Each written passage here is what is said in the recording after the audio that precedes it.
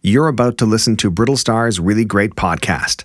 The Really Great Podcast is fueled by our well-caffeinated friends at Club Coffee. It's kind of a misnomer because there's no actual club to join. They make coffee. There's no club, so don't get your hopes up. They make delicious compostable coffee pods that you can find at retailers across Canada, like Loblaws, Amazon, and Costco. And they're Canadian too, eh? If you're not into coffee, sorry. Hey, how are you doing? It's Brittlestar here. Before we get started on this episode, it's a pretty great episode, actually. It's one of my favorite conversations I've had. I think just because it's the person we're talking to, their experience kind of weirdly intersects with my own. Not like sex, the word, but intersects. S-E-C-T-S.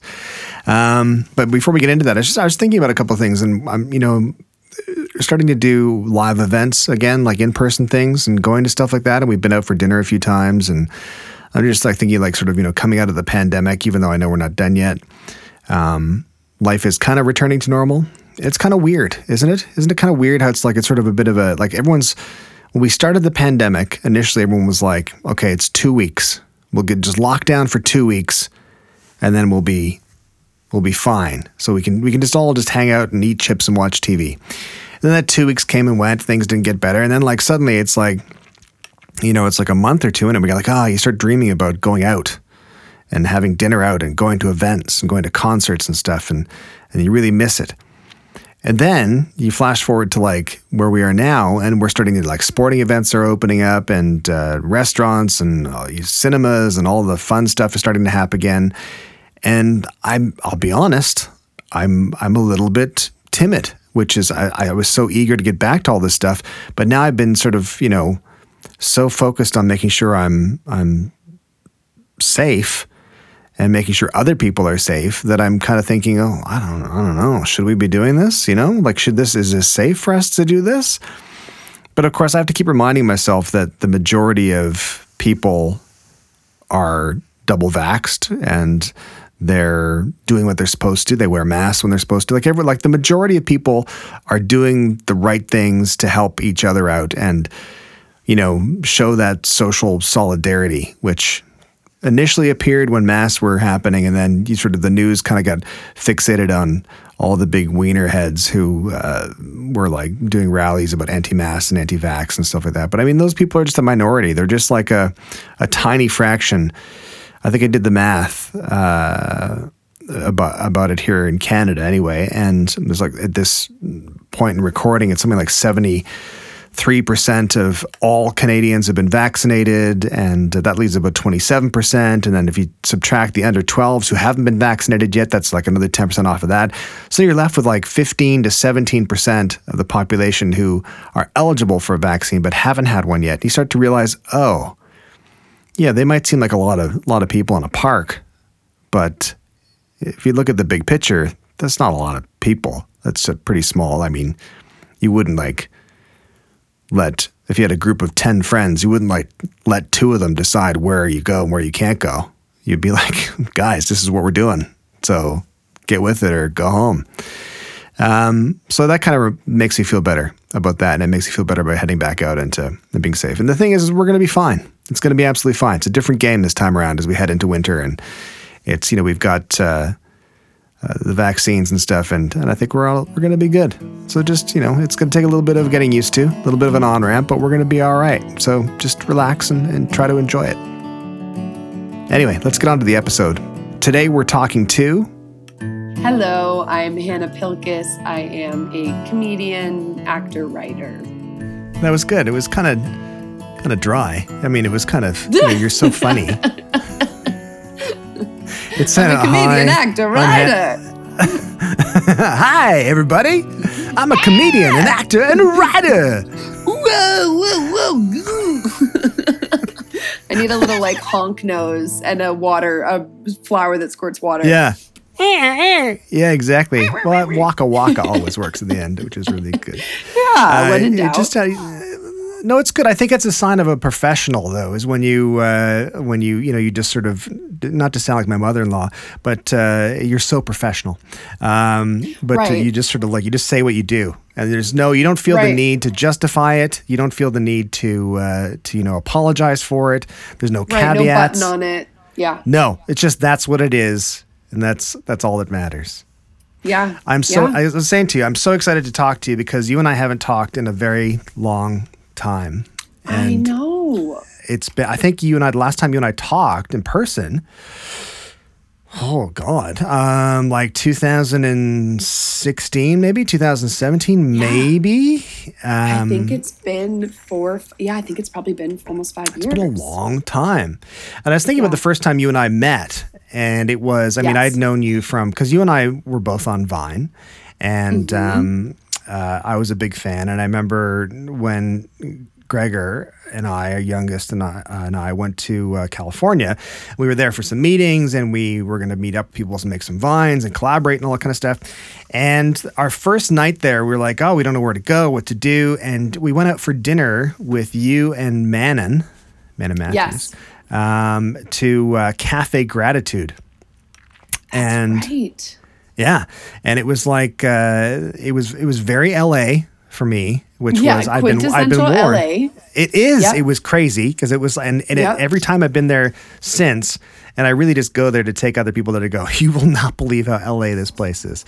Or like the server, that's where you have to order by how you, like, it's like I am bliss or something. I will have the I am thoughtful, or the I am introspective, or I am hungry. I am hungry. Please just bring me some fried chicken if you haven't. Do you have any fried chicken here? Can you get that next door or something?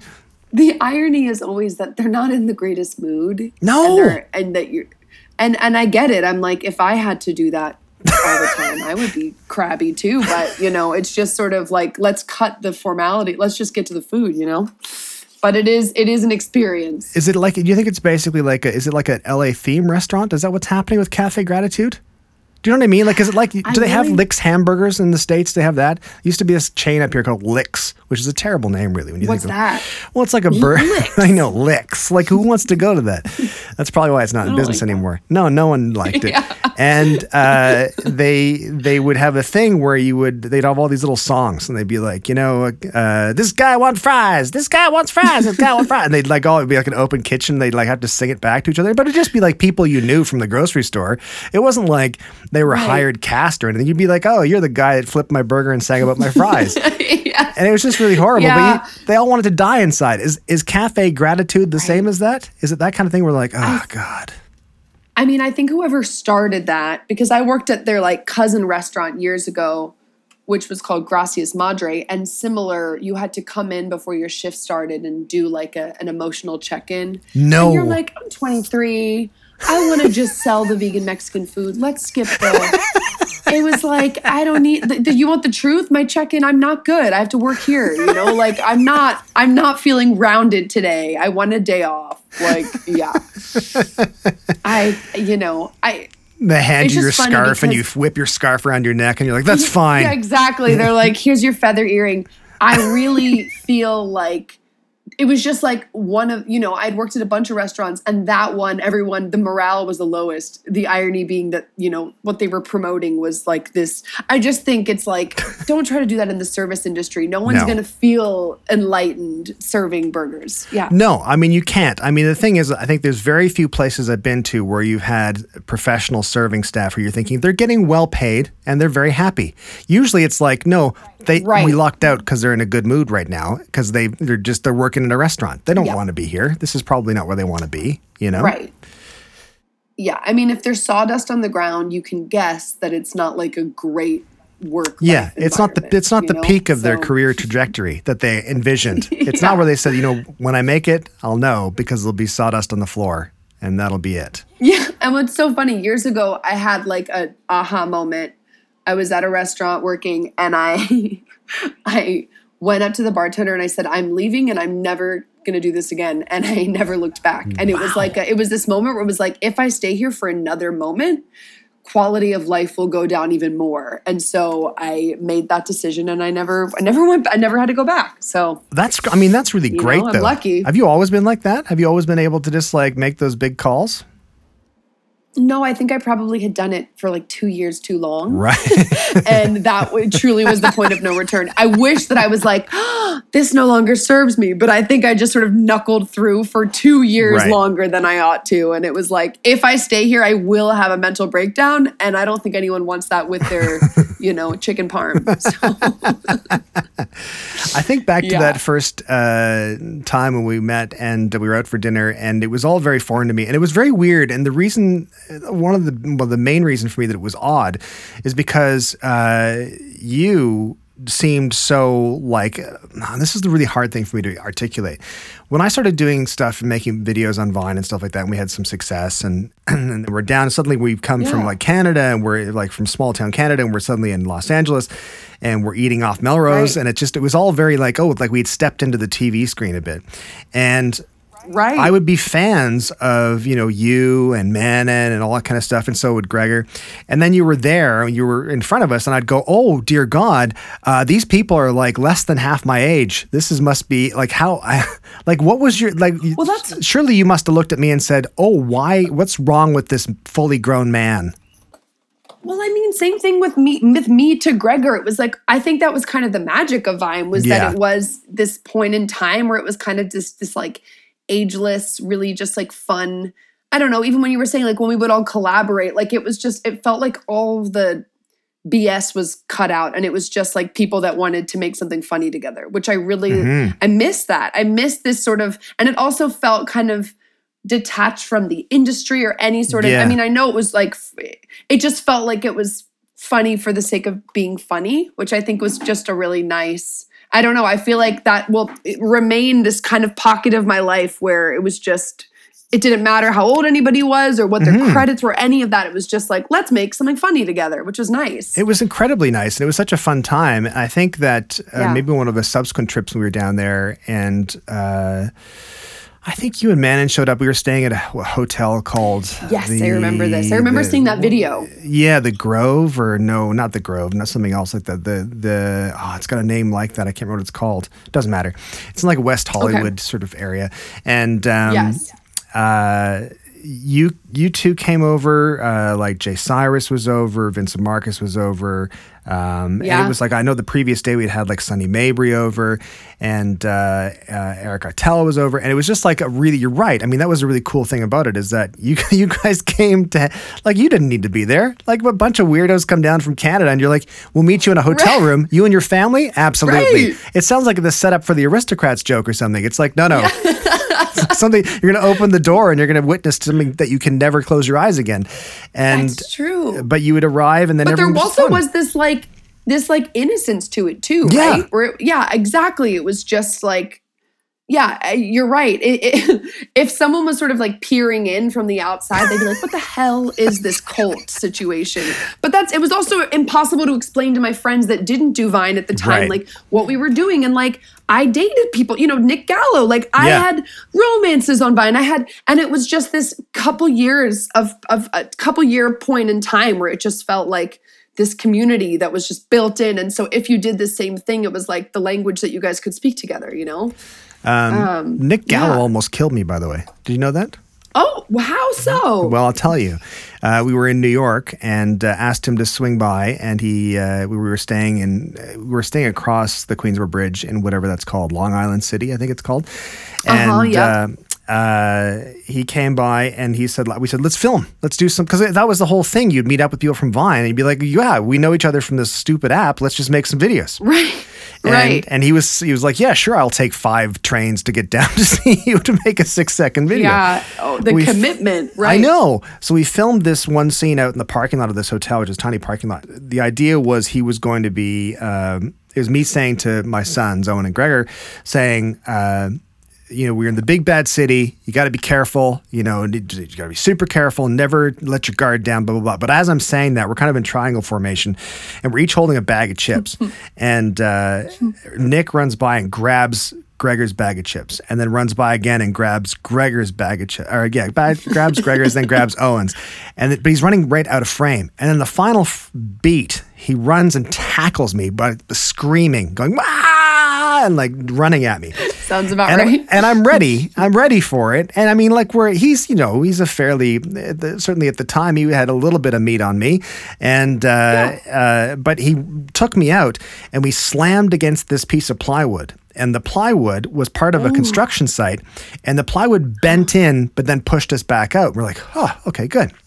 We thought it was just like plywood separating two separate parts of the parking lot. Until we went upstairs and looked out the window and went, oh, there was a 3.5-foot story drop behind that plywood. And we could have died. Oh I would my and I would have gosh. that vine would have went huge if I died.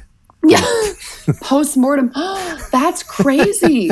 Again, okay, really, what would you do for the vine? I mean, wow. Well, I wouldn't have done it if I'd known.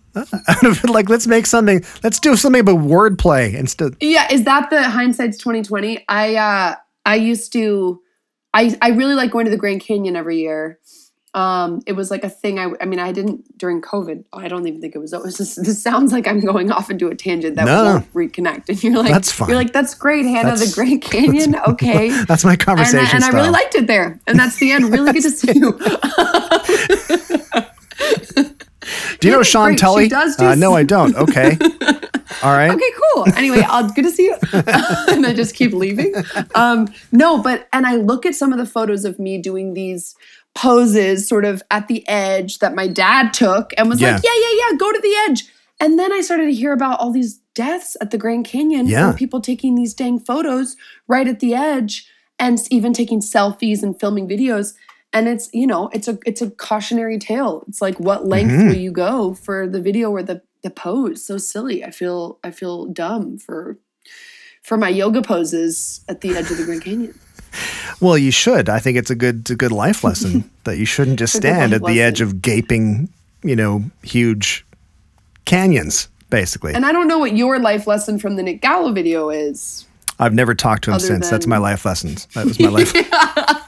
Cut that person out of your life. Exactly. That man's going to kill me. For both of your mistake.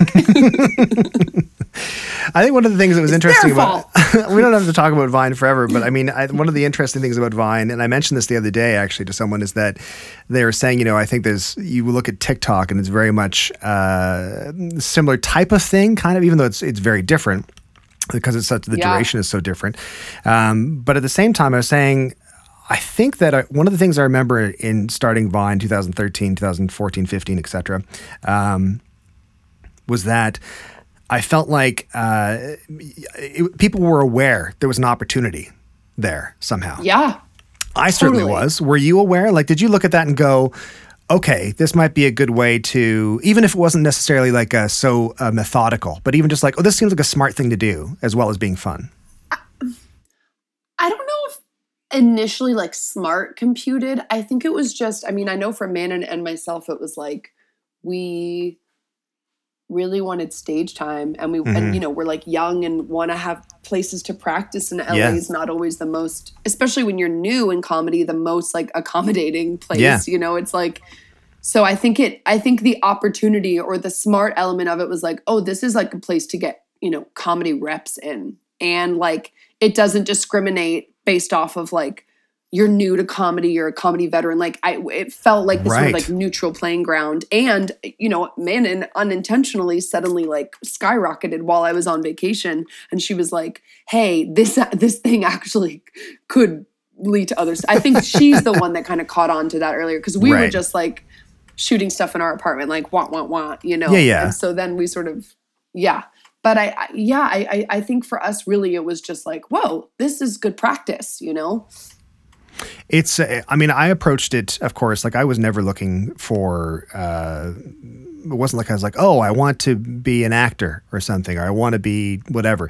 I was literally just like, I need to have fun. And then finding out I got paid to do stuff later, I was like, oh, well, I'd like to make money and have fun. Yeah, well, this is crazy. Yeah. And it was totally insane to be able to do that. And, but I think it seemed obvious to me that at that time anyway, people were starting to look at, your social media presence, and that would be kind of that would be an easy way for people who are booking you for things to kind of look at it and go, "Oh, you got that many followers? Okay, well that sounds good." I started to feel this pressure to be like, well, I want to make sure I'm still performing because I want people to know that I can do both, that I can perform in more long form spaces and more short form. And I felt like my comedy started to like, it was really important for me to still take classes because I felt like I started to think in like 6-second increments. Yeah, of course. And it was really hard for character development because I'd be like, well, I know how to do, but then it was Here's like, the where setup. else does it go after Here's that? the punch. And that's it. Yeah. So yeah, I feel like that was kind of a takeaway for me was remembering like what other goals I had. Cause it was really easy to be like, don't have to waitress. You're doing brand things and things, but I also wanted to perform and come up with a solo show and, things like that. So I've often thought that was like a harder path to go for that. Like I said, when I was doing it, I didn't have any aspirations. People say, well, do you want to act? I'd be like, no, I'm a terrible actor. No, absolutely not. Do I do stand-up comedy? Terrifying. No, thank you. All that kind of stuff. Yeah. Improv? No, absolutely not. Try having a conversation with me. I kill at all those things though, but I I was just fishing for compliments, so it's fun. And there you go. And then I reeled them all in, 3 of them, into the boat. Yep. But you approached it with because you're honing your craft. Like you actually have a craft that you're honing. I don't have a craft I guess maybe I eventually turned it into honing a craft. But I mean, I didn't start out like that. I feel like you fell into this craft. It was like yes, yeah.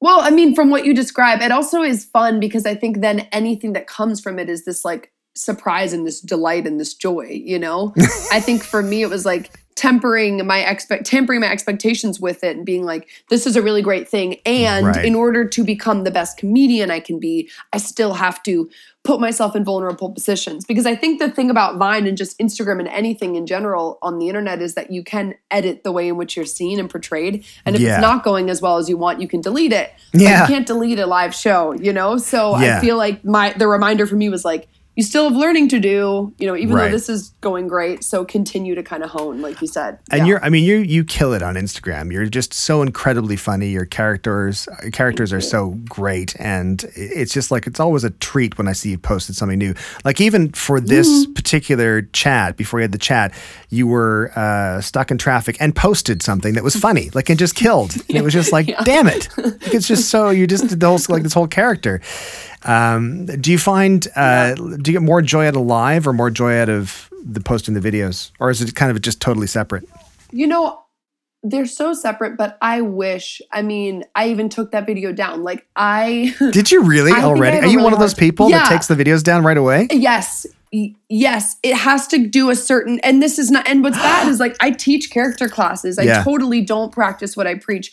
But I do think having been on the internet for this many years, it has kind of tampered with my like scope and view of it. Yeah. And honestly, a goal going into this year would really be to just let things linger for longer because honestly, who cares? I'm not keeping, but I wouldn't say I have that same freedom. Whereas with the live stuff, I like that it's out there and I can't take it back. And so I think that that's really what this year I wanted to do as many live things as I could to just lean into being like, own what you did, But I think I've gotten used to the luxury of the internet where I'm like, oh, did the first 20 minutes have been low engagement, hide it, which is so crazy. Like, why?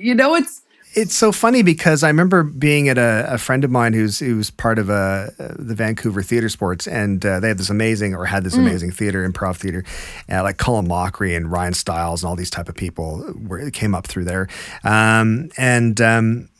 It's really, really funny stuff and really, really good stuff. And I remember going to a show, being invited to a show, going to a show, being asked to go up on stage a couple times. It was really fun because there's like that live aspect of entertainment is like it's so ethereal, and it's so ephemeral rather, and it's just kind of gone. Like it just happens, and that's the best part about it is it happens and it's gone. Right. And then after the show, they were like, we want to get a drink with the cast. And I was like, yeah, amazing. I thought they were all super talented. And they're all talking about honing their craft. And they're all talking, did you catch the emotion in this? And they're really actors sort of honing their craft. And I was saying this, I was laughing and they're like, what's funny? And I was like, they're like, what's funny, internet boy? And I said, well, what's funny is that it's like, when I would have chats with social media content creator friends, they'd be like, oh, the first 20 minutes was only so much engagement, or there's this ratio to this. And this, you're much more aware of not just it doesn't matter how good your craft was, you're balancing it with this algorithmic quantitative, assessment. And it's so funny because I feel like, imagine, my favorite thing about live performing as of recent is that, and something I've been leaning into is that you do, that first is for me, the silence in between and what you can earn after the silence. So trying not to come out and like shoot your shot with everything, trusting that you are allowed to be up there, that you can sort of let things build and grow. And the internet's so the opposite of that. It's like you have to execute immediately. It's even like that we're studying our analytics and going, oh, they gave up on the video in the first 20 seconds, so you got a packet full of. So it is kind of two very opposite rivaling things that you're trying to work all the time. Yeah. Whereas that same thing won't work live if I don't create the necessary build, if I don't let it breathe, then I've done it all at the top and there's nowhere for it to go. But on the internet, it's like, it's so much harder to have that build. You really want to hook them immediately. So I kind of feel like those two things dueling sometimes. So, I mean, I've always been too lazy to get into that. I know a lot of people that we've come up with in social media and have been really aware of all the ratios and algorithms and all kinds of stuff. And I've always been like I'll just let that something that's out there and doesn't do well. It's like it's not doing well. Whatever, it's fine. I'll just let it sit. It's probably terrible to do. I mean, that's good that you can just let it go because who cares? It's not like I'm at home like Gregor Bertelstow. Oh, that's interesting. August 6th. That was a low. As if I'm like, you know what? I don't think he's funny then. Like that in any world we're all focused on ourselves, right? Yeah. I know. I appreciate that you're able to be like, who cares? Well, I think what it's made me a better artist than most people is basically what you're trying to tell me is that I'm a better artist in general. Yeah, I think it's made you far superior to most. Yeah. This is it. It's been really fun doing all these interviews. And all it is me trying to direct the guest to compliment me somehow. And it's working great. So what you're trying to say is that I'm a sort of icon of sorts. Yes, that's what I was saying. What I'm hearing is you think I'm pretty amazing. That's correct. So, I mean, as I was saying, you kill it on Instagram. Your characters are so amazing. And I hate this kind of question, but I'm going to ask it just because I think it'll spawn other conversation. So where are you pointing at? What are you aiming at currently? Because you will teach, you perform, you do the videos on social, and you do you have branded content as well, which I think is you should do more. And because then you'd sell yourself out like me, and you could be a sellout like me, and then I wouldn't feel so bad. I mean, you do so much. So where are you pointing at? I think now it's development, like my own shows, TV shows, and that's kind of what I have cooking up. So amazing. Yeah, that's kind of what the next year's goal is get. I've got some things in development, and yeah. That was a very, very diplomatic, can't say anything answer. A lot of things happening. You don't want to jinx anything. And, yeah. I have a character who's girl who says she's working on a lot, but she's like, yeah, I've got a couple of projects in pre-production and 6 to 12 projects that are, from a legal standpoint, in development. And you're like, so are you doing anything? And that's kind of how I feel lately, where I'm like, I have 12 to 17 projects that are sort of in incubation. Okay, what are you working on? Try being a man in his 40s explaining he makes videos on his phone. What do you do? And now it's not the craziest thing. Well, now it isn't. It wasn't exactly sane back when we started. I guess that's true. It's now become a thing. It's now because people are like, what do you do? Oh, I create content on social media. And like, oh, okay, cool. Oh, that's the end of the conversation. Yeah. But that's the only reason I've ever gotten into doing this is so that I can go places, walk into a room, and people have a general idea they might know me. Then I don't have to introduce myself. It takes all the pressure off me, the social anxiety. That's true. Well, what's really funny is people recognizing you from the internet is such a different. They're like, hey, I know you. Can I have a picture? Thanks, bye. Like, it's so not like, they're like, I already see it online. I don't need to know anymore. You're like, oh, okay, sorry, it's such a different, it's almost, yeah. So I remember standing beside Rye Dune at Playlist Live in Orlando, and it was the first one he went to, and he went reluctantly. He'd been dragged there. This is not Rye's scene. And it's full of young teenage people who are very excited, and a number of faces that you kind of recognize. And I said to him, this is like a convention of the vaguely, recognizable. Like you sort of go, how do I know you again? How do I know you again?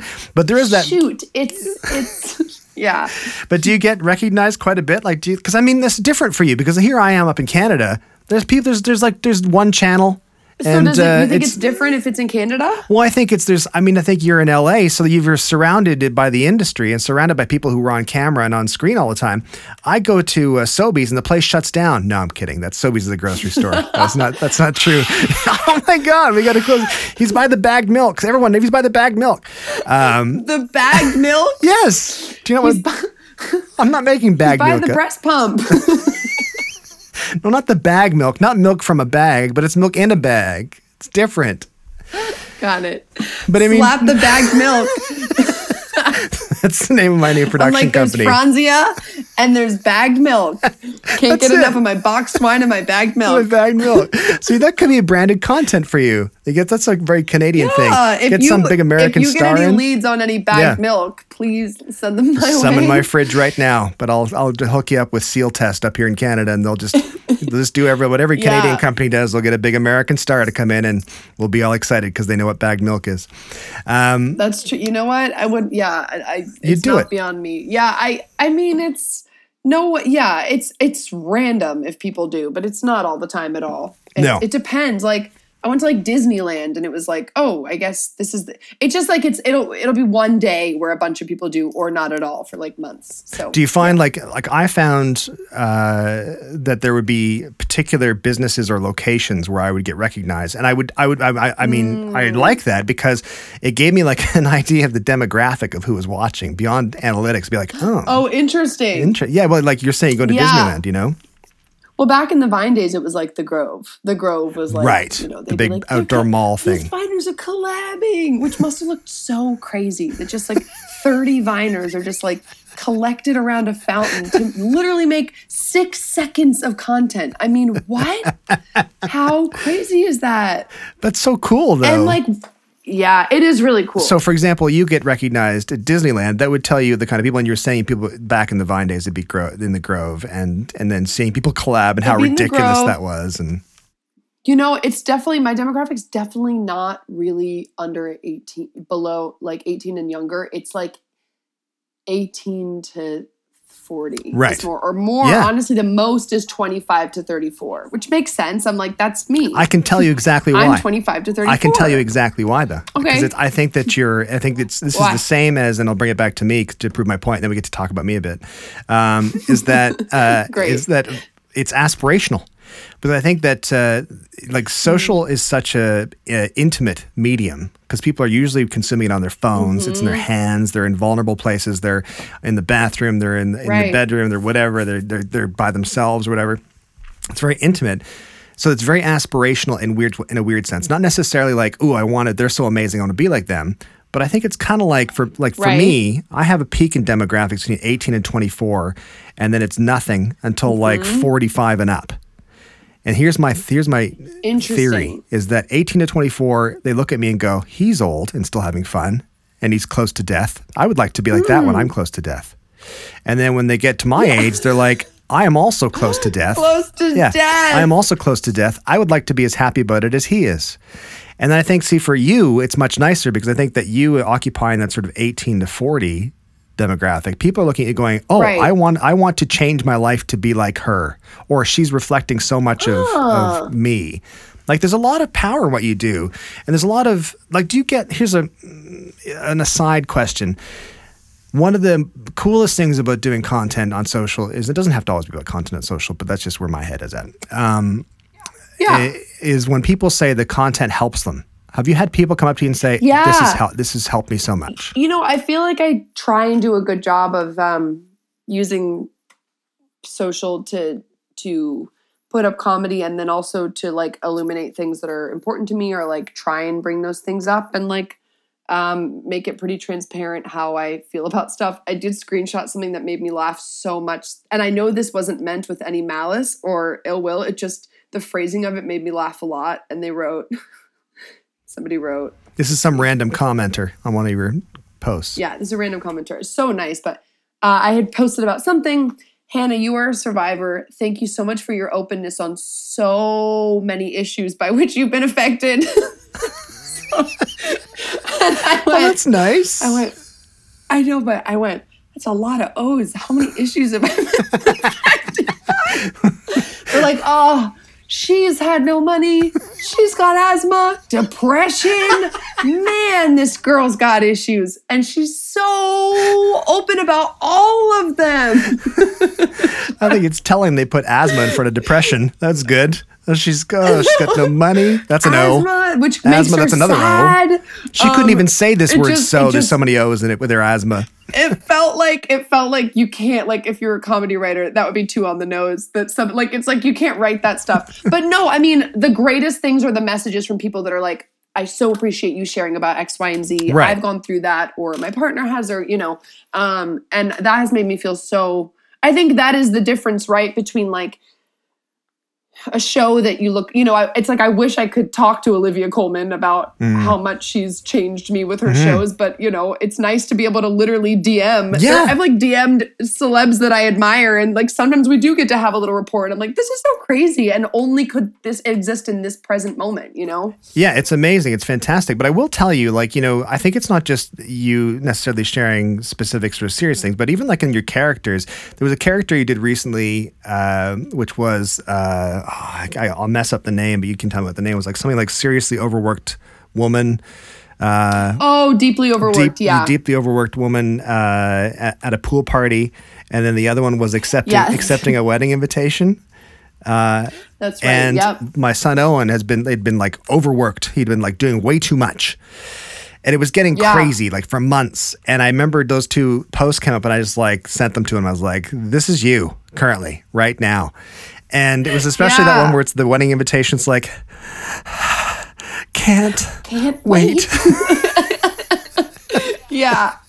But I that honestly was born from, it's like, sometimes you have to laugh at like, I truly felt like every day I'd go, someone would be like, do you want to have coffee? And they'd be like, how are you? I'd be like, good, good to see you. And I was like, I am just a walking satire. And I feel like sometimes we have to be able to laugh at how ridiculous like our current state is, right? My sister and I want to make a video. She just had a baby who's now 5 months old. And like the exhaustion and the lengths you'll go just to make the baby laugh or like not cry, and just us trying to like put on monologues and like wigs and sonnets and, dancing and hurting ourselves, like smacking each other, whatever, just the absurd. We're like, we have to laugh at your own exhaustion and like lack of sleep. And the baby's got to laugh. The baby's got to laugh. The baby's got to laugh. We got to entertain. Wipe up the blood. Keep going. Keep going. Yeah, the baby likes that. Yeah. Oh, no, it was gas. Hit me again. Keep hitting yourself. Oh, okay, yeah. Throw water in my face. I don't care.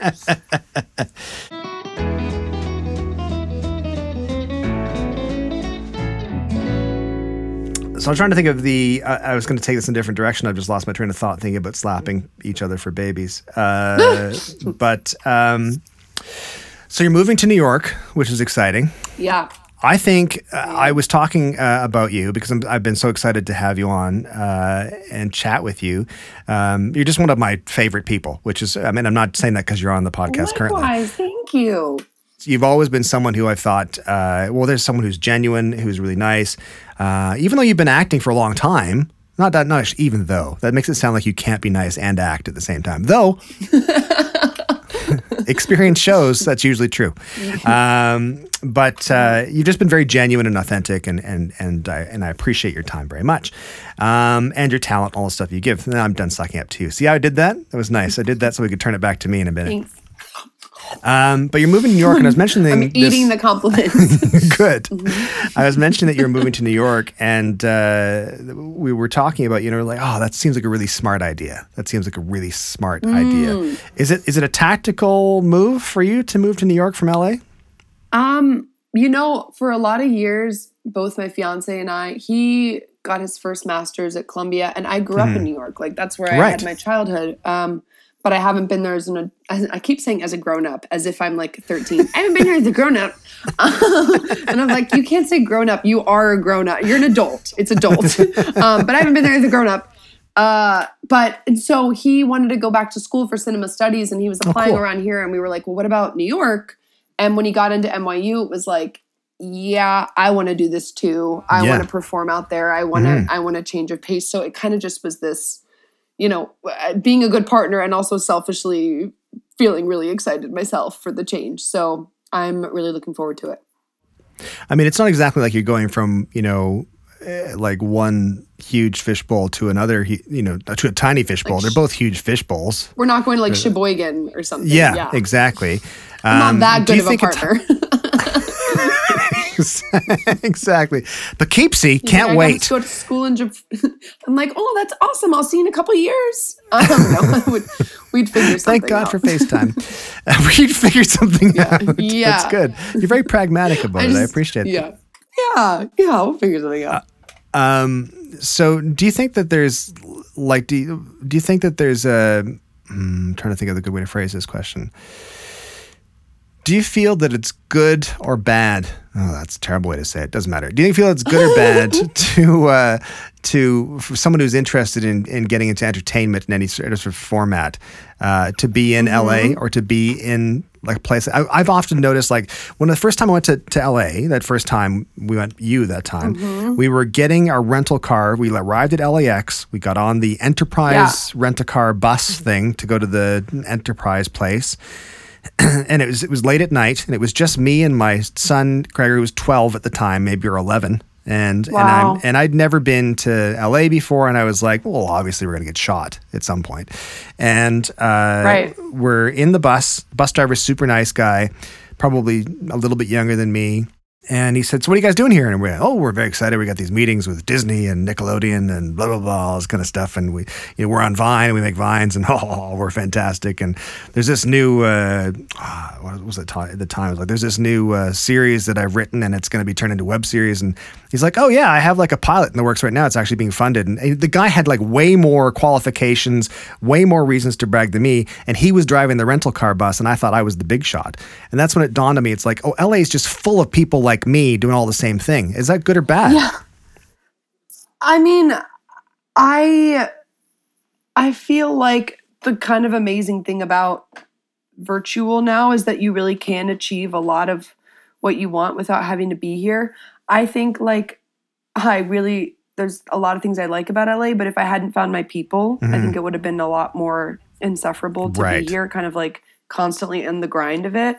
But I just don't think you have to be in any city anymore to achieve what you want. And you can go back and forth. Everything's tapes now. The thing I've been working on has all been virtual meetings for the past few months. So, and I know like COVID restricting, but I think there's benefits to both. I don't, I think you have to make a point of having breaks. Like, I would say every 5 weeks or something I get out of LA somehow. Whether it's like I go to Idlewild, which is like 2 hours away, just enjoy like the woods, or go to Portland or something. I just think like balance, no matter where you are, is important, right? Absolutely. One of the things I'll say to you that I'm turning into a dad now, and I don't know exactly why. I think it's because you've shifted position, and I'm thinking I should probably give her some good dad advice now. Not that you need it, because your dad's got amazing hair as well. Oh, yeah. I got a great dad, great hair. Phenomenal hair. Great insight. Phenomenal Dutch accent. Really good. I can't compete with that, but I'll try to. But no, I think one of the things that always drove me nuts about watching people that we met thanks to social media, like yourself, or I think of like, David Milchard, or I even like talking to like Jason Nash or something. And I would be like to me, you've kind of already established your draw to people. You've already established the fact that you're talented, already established the fact that people want what you've got. the alternate of what was said to me by two guys in LA in a meeting about 6 months ago. He said, no one should want what you're selling, but for some reason they do. And I was like, thanks, man. I appreciate that. But whereas you've proven like, that... I don't know what to make of that. Exactly. Okay. Thank you. But you've got, you're actually demonstrated that people want what you are offering. And it cringes. I cringe rather when I think of like people like yourself or David Milchard or Jason Nash or something like. I always say to them, like, you're stars. You're goddamn stars. You don't need to audition. They should be coming to you. Do you think it's just not like that? Or do you think that, I don't want to go back to the social media talk necessarily, but that idea of, do you feel like, oh, you're on social media? Oh, well, no. Well, you're going to have to try harder or something. Or not anymore.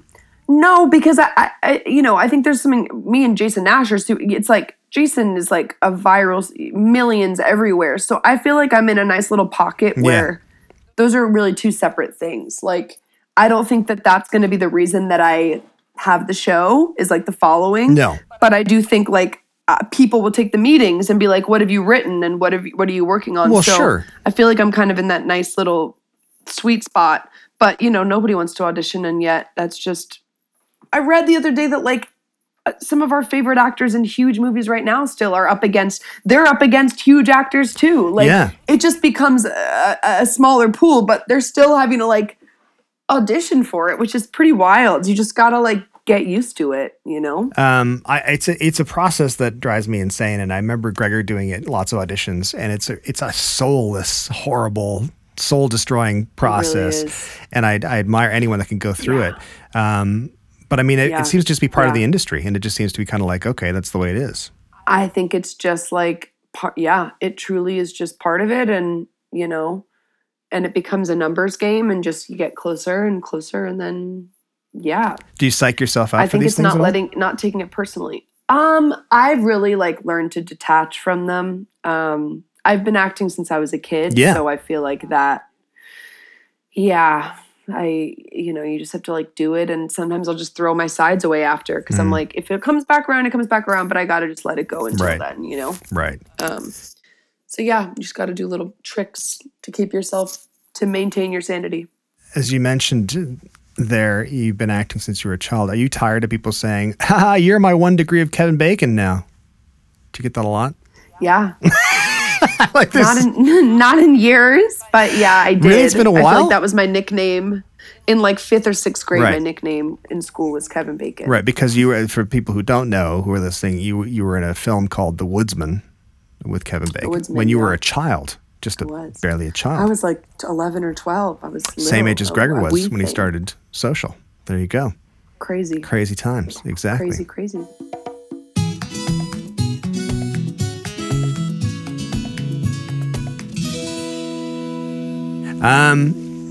Well, listen, I have 2 more questions for you, and then I'll let you go pack for New York. If you haven't packed yet and you're leaving, like when are you leaving? Like tomorrow or something? I'm pretty much packed. I have to go ship some boxes today. Okay. Yeah. Okay, here's the question. So the question is, first question is, give me a really great tip, and it can be about anything. Doesn't matter what it is, but a really great tip. I just think like if you really want to go experience something, like leave your phone. If you don't even have it and say you're going to be off of it and turn it off, like leave it at home for like 2 hours often. Like just go experience things without your phone. It's good. More often. I like that. That was a good tip. Yeah. That's a nice tip. I don't want anyone that listens to this podcast or that follows me on social to do that whatsoever. I'd like them to be tethered. Get off your phone forever. Don't listen to podcasts. Don't support comedians. I would like people to be emotionally tethered or anchored to me. Yeah. I redact my statement. Always be on your phone. That's Even better. When you think you shouldn't be, keep it nearby and on and loud. That's good. That's better. The first one was like an okay tip. That was a really great tip. That was good. Yeah. Last question is this. Social media addiction spikes after Brittlestar. Brittlestar is a really great podcast. Hannah Pilka says, give up on real life. So here's my last question. All a simulation anyway. Okay, what's your question? My question is this. Let's say you could go back in time, not to when you were a child, but just to a year ago, 1 year ago. what would you tell? So you're sitting there in your room, or you're off somewhere off your phone like a caveman, and you're off your phone, and then out of the ether approaches yourself, and you're like, "Hi, it's me, you from a year in the future, and I wanted to tell you this, ... And then what do you say to yourself? Just like go for it. Like there's really nothing to be afraid of other than not taking the risk. Like truly, I think the biggest regret ever is always just like, man, I wish I had just like gone for it a little bit more. So yeah, just like take the plunge. That was really good. Yeah. It's a really interesting question for me to ask and people. Stay on your phone all the time. Stay on your phone while you're at. You would have went back a year from now, and you would have back a year ago, and you'd be like, and "Where's your phone?" Don't stop. Yeah, stop taking the breaks from your phone. You need it. Get on your phone. Make more videos. Don't sleep. Just make videos. And don't. Yeah. No. You know what? The other thing I would say to myself is stop deleting your videos. And I still need to hear that. You should stop deleting your videos. I will tell you that I know. right now. It's horrendous. You know what? When you told me that earlier in the conversation that you had deleted the video that you made right before you came onto this chat, and it made me, I'm not even kidding. I'm not even saying this for exaggeration's sake or anything. It literally made me a little sad because it made me think, what other stuff have I missed? What other things have I missed? Probably, a lot. I know. So, okay. Well, maybe I'll try. There's lots of reasons. I'm gonna try not to. Good, because there's lots of reasons. Yeah. I mean, I think, we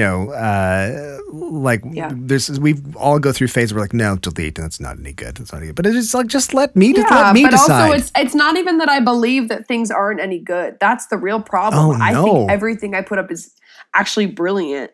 So, and that's the problem. Are you being serious when you say that? I think that's amazing if you do. Do you honestly feel that way? I think that everything I put up has something really funny within it. And I think it's frustrating that the power I give the internet, because it's almost like me telling myself, like, actually what you thought is funny isn't, because 100 people didn't validate that. But see, here's the thing. Do you often get asked, well, I'll ask you the question as well. Do you often get asked by people who are, like, say, younger, or not even younger, just whatever, people saying, I want to start creating content online. What tips do you have for me to create content? And one of the things I say to people is that just because something doesn't get the views or the likes, the engagement, that doesn't mean the content's bad. Right. It's got nothing to do with it. It's algorithmic. It's not more than algorithmic. It's also what's happening in the news. It's like there's so many factors involved.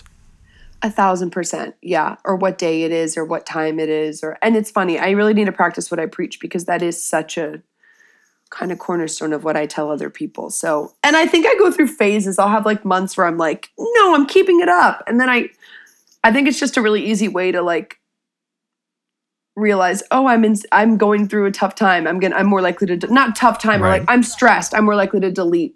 So I think it's like there's so much subconscious stuff happening when we're on our social that alludes to other stuff. Yeah, for sure. I'm going to try to keep the stuff, because it's exciting for people who are fans like me. I want to see what you're putting up there. And again, like you made fun of earlier, it's like, I'm not going to go back. People who like you aren't going to go back to March 7th and go, that was a real stinker. I've been wasting my time. Yeah, that's weird. There weren't enough comments that day. Yeah, because no one's appreciating it that way. It's like when you used to see I'm old, so I'd be like when you used to like look at a Far Side cartoon or something in the newspaper, and you'd be like, oh, I didn't get it. I'm not going to tell anyone I didn't get it, because maybe I'm the idiot. Right? Right, that's true. Yeah. That's true. Oh yeah, maybe that went over my head. That's a good way of looking at it. Right? Oh, maybe I'm not intelligent. Maybe everyone missed it, and that's their bad, not mine. That's the key, as someone who creates content, who's a performer, entertainer, is to make the audience feel bad about themselves, and then you can feel better about yourself. Yeah, you heard it here first. That's right. Folks. That's the key. It's your fault. A separate thing, which I may not keep this in, but a separate thing that I use to sort of maintain my sanity when I'm posting stuff and not getting too hung up on numbers and engagement, is a fantastic story about how I have to be careful how I say this. I often see myself as David Hasselhoff, not so much as looks, not so much as I think, but meaning like he's like an old weird guy who still makes music and somehow incorporates his stuff, and it's just all like it's cheesy and whatever. Anyway, Right. Hasselhoff did a TV special, sunk tons of money into this TV special, massive amounts of money in the States. And that's where you are, the States, by the way. And Yeah, I am. and spent tons of money doing this amazing, huge, glitzy variety type show with music and comedy, basically showcasing everything the Hoff can do. And it aired the exact same day as OJ's white Bronco car chase thing. And nobody watched it. Now, whether it was actually good, I don't know if it was actually good. I'll have to go see if I can find it online. And I don't know, maybe.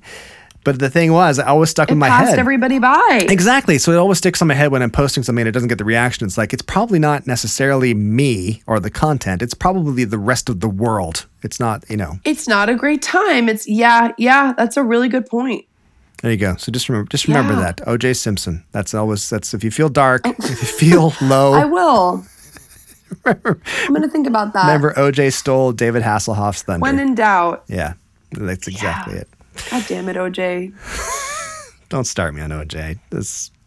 Don't even get me started. It's on that guy. It's the worst.